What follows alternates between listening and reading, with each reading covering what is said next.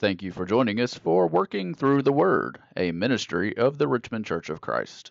Let's join our pulpit minister, Mike Johnson, as he brings today's lesson. We leave here and we head home.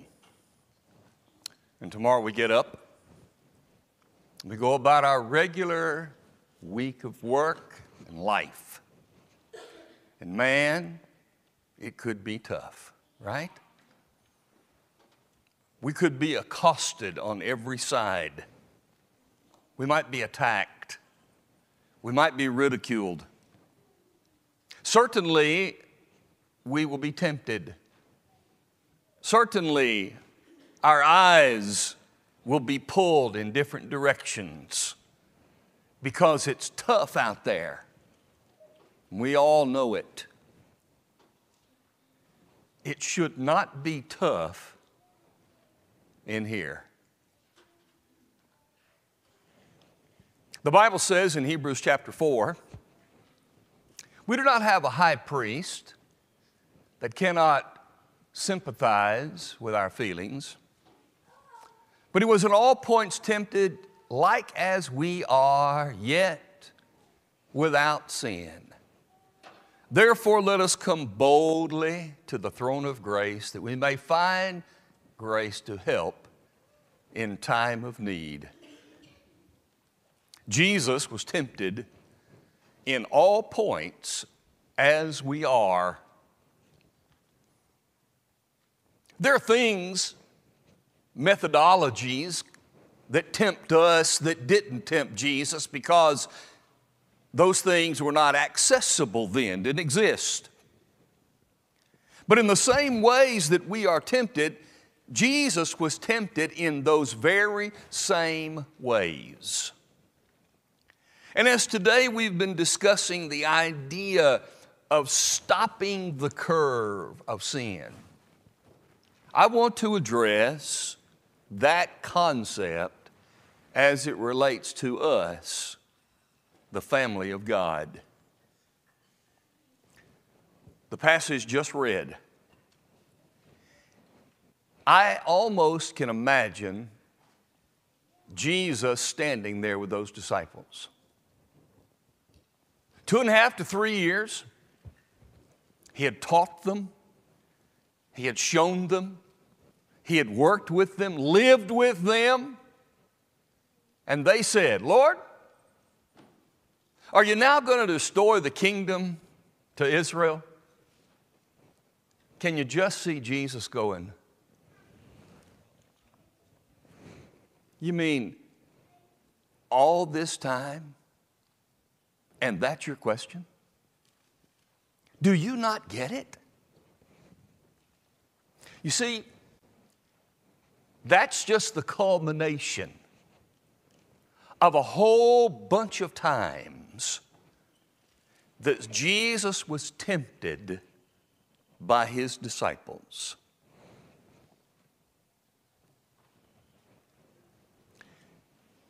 The discussion about going off to college, those of us who went to a Christian school and those who go to college in a public school setting, here is the difference. It's not a difference of sin because there's sin in both places. But if you go to a public university, for instance, there are things that you expect, right? Oh, I know they're going to be like this, and I know this is going to happen, and I know it's going to happen, and so I'm just going to put up with it. But when I went to Freed-Hardeman, we have some Lipscomb people, we have a Lubbock person, we have Harding people. Did it bother you more to see sin among those people than it would have at a state school? It did me. Because you don't expect it. You build up this idea that if I go there, then things are going to be so great. It's so different from the world. I'm not going to see that. Now, you know that you are, but when you do, it seems to be more of a shock to the system than it would be at a publicly run institution because you expect it there. That's why we are going to spend a few minutes noticing how Jesus faced temptation from those that we might least expect for Him to have received it from them. And then apply it to us because we know we're going to get it out there. But unfortunately, at times it's here too. And we want to stop that curve. We don't want to be in this group a source of temptation. We are the family of God. And we are a family with each other. Now that means Hebrews 10 and verse 24, let us consider one another to stir up love and good works. When I'm around you, when you are around me, when we are together in big or small settings, we ought to see each other being considerate of each other. We should see a stirring up to be loving and to be involved in good works and to be inspired to be the people God wants us to be, because Christian family is considerate of each other. And we dare not fail, because Scripture is full of the concept of encouraging. Number 2, Hebrews chapter 6 and verse 10. God is not forgetting your work and labor of love which you do to all the saints, where you have ministered and do minister.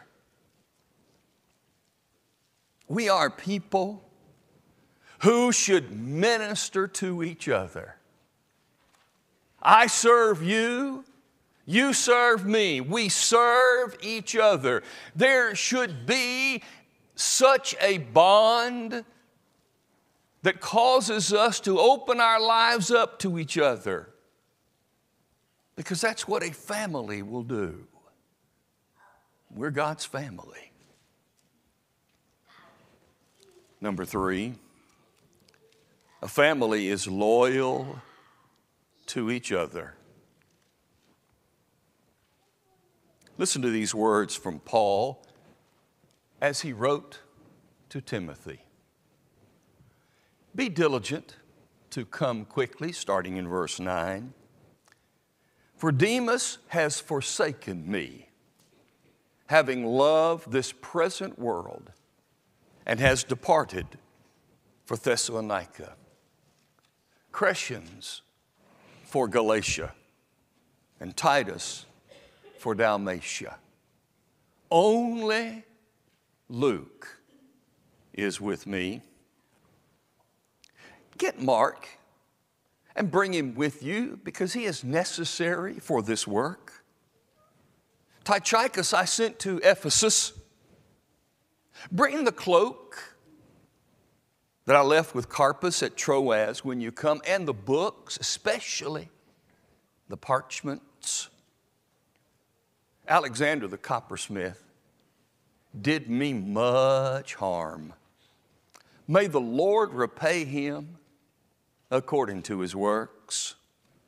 You also be aware of him, for he has greatly resisted our words. At my first defense, no one stood with me. All forsook me. May it not be charged to them. What happened to Paul's family? They were not loyal. we should expect each other to be loyal to the other. As Paul was writing these words, I wonder if tears streamed down his eyes because his family was not with him. They left him, and he was alone. May that never be with us. But finally, in Ephesians 5 and verse 21, Paul said, submitting to one another. To submit means I choose to work with you. I choose to be in this situation. I choose to work beside you. I don't have to have my way all of the time. We decide together what we are going to do. You see, this is what a family is like. But Jesus felt the exact same problems during his ministry that he experienced with those disciples that last day he was with them. And I wonder how often his shoulders drooped, being around his family, his disciples, his friends, who at times gave him greater temptations than he received anywhere else. Let us hear what happened and determine that we are not going to be this way with each other. They tempted him through their faltering faithfulness. Matthew 8, Mark 4, Luke 8. Jesus had sent the disciples on in a boat to cross over to the other side. Later, he came and got in the boat with them, and a storm arose. Master, do you not care about us?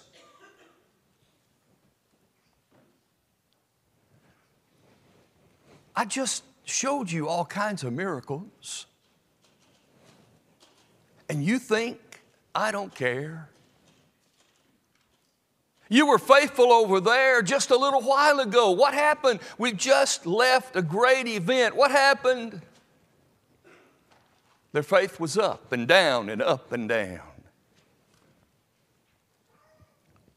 It is a sad truth that many shepherds are confronted constantly with faithfulness of some that's up and down and up and down. The great temptation that Jesus faced from his own people is a temptation that we might be facing from each other if we're not careful. Let us show continuing faithfulness, not faltering faithfulness.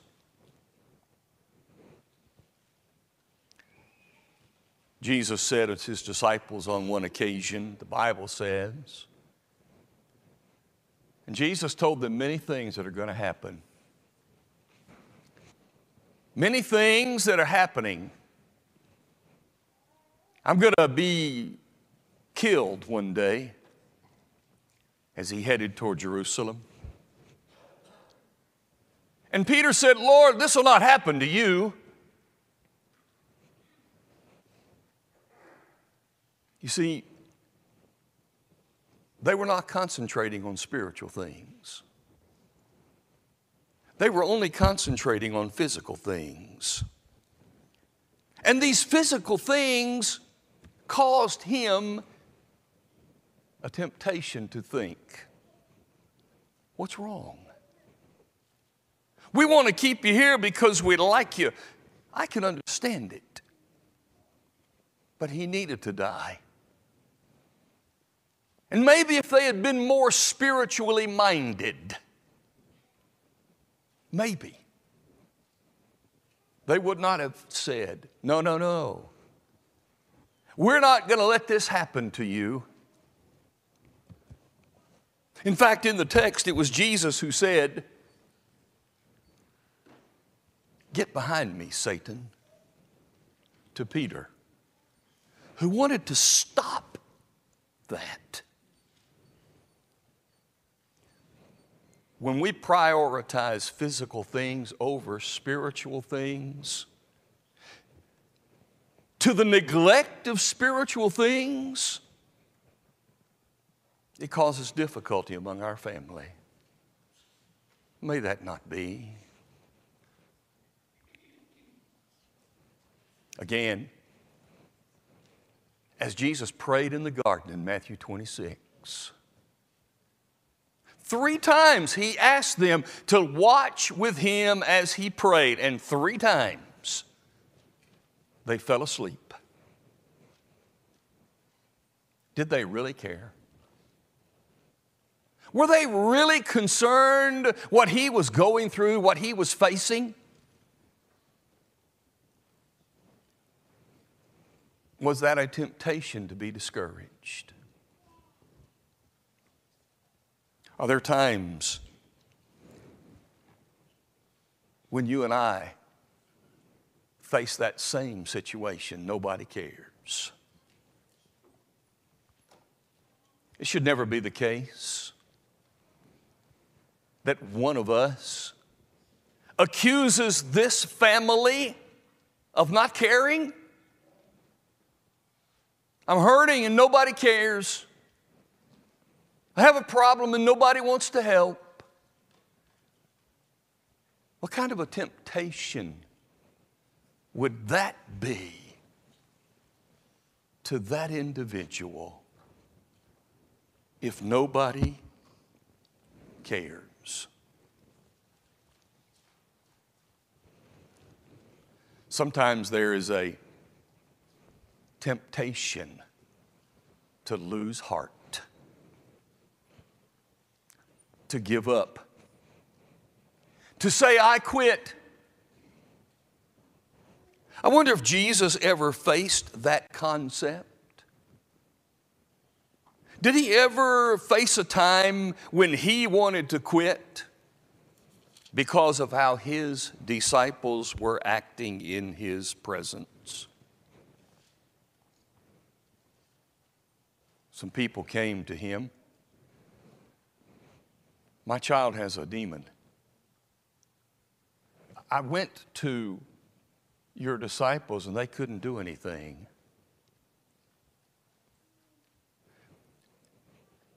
And Jesus said, "This kind doesn't go out except by prayer and fasting." I think he was tempted to lose heart, to be discouraged, because he had trained them to such an extent that they could in fact do what needed to be done. But in this text, they didn't do it. And he was tempted to lose heart.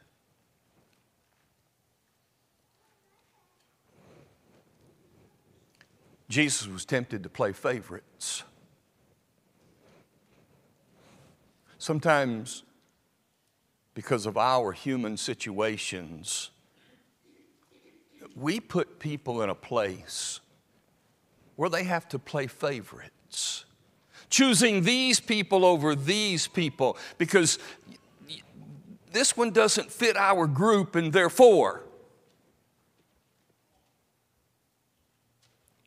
The mother of James and John came to Jesus and said, "Can my 2 boys sit on your right hand and on your left?"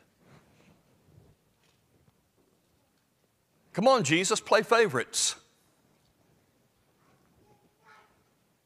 Maybe at times we find ourselves in the same situation, where because of how we feel about some people, they're not in my group, and if you want to be in my group, then this person can't be there. Jesus didn't want to play favorites. Neither should we. But finally, the Bible says that Jesus was going down to a city of Samaria. And the Bible says that he had his face set and his eyes set toward Jerusalem. It was time for him to go and to be sacrificed. The text says that he got there and the people would not accept him. He had sent some people ahead of him to get something ready, and they didn't want him. They were not going to accept Jesus, as the text says, because he had his face set toward Jerusalem. And here's what the disciples said: Lord, do you want us to rain down fire from heaven and burn them up?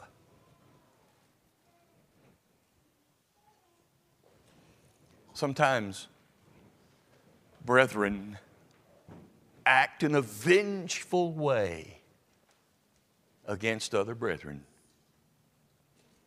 And when people see that, it causes them great distress. It's a temptation from inside that should not be, to watch the family of God acting in those ways. You see, Jesus' greatest temptations, at least the people he confronted on a daily basis, I think he expected that the people in the world who didn't accept him, yeah, they're going to be a trouble. They're going to cause me difficulty. I get it. But I should not have to face these things from my friends, whom I've trained and taught and loved and helped.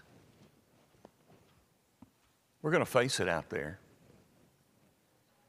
But this needs to be a haven. This needs to be a Garden of Eden. This place needs to be a hospital. This is where we're safe. This is where we can be fixed. This is where we can be whole. This is where we find family. This is where we find connection. This is us. And when things aren't right here, it just looks a whole lot worse than when they're not right out there. Let us be people who say, as for me and my house, we're going to stop the curve right here. I'm not going to be involved in vengeful, heartless, faithless temptations of other people. I'm going to prioritize the spiritual over the physical, and everybody's going to know it. And I don't want to cause you a problem. And you don't want to cause anybody else a problem. Because in here, we're family. And let's be family. If you're hurting physically, if you're hurting spiritually, we're here for you. Our shepherds want to talk with you. Many people here will come to your aid because that's what family does. And if you need us right now, we're here. Let's stand and sing together. We hope you enjoyed today's broadcast, brought to you by the Richmond Church of Christ. We are located at 1500 Lancaster Road in Richmond, Kentucky.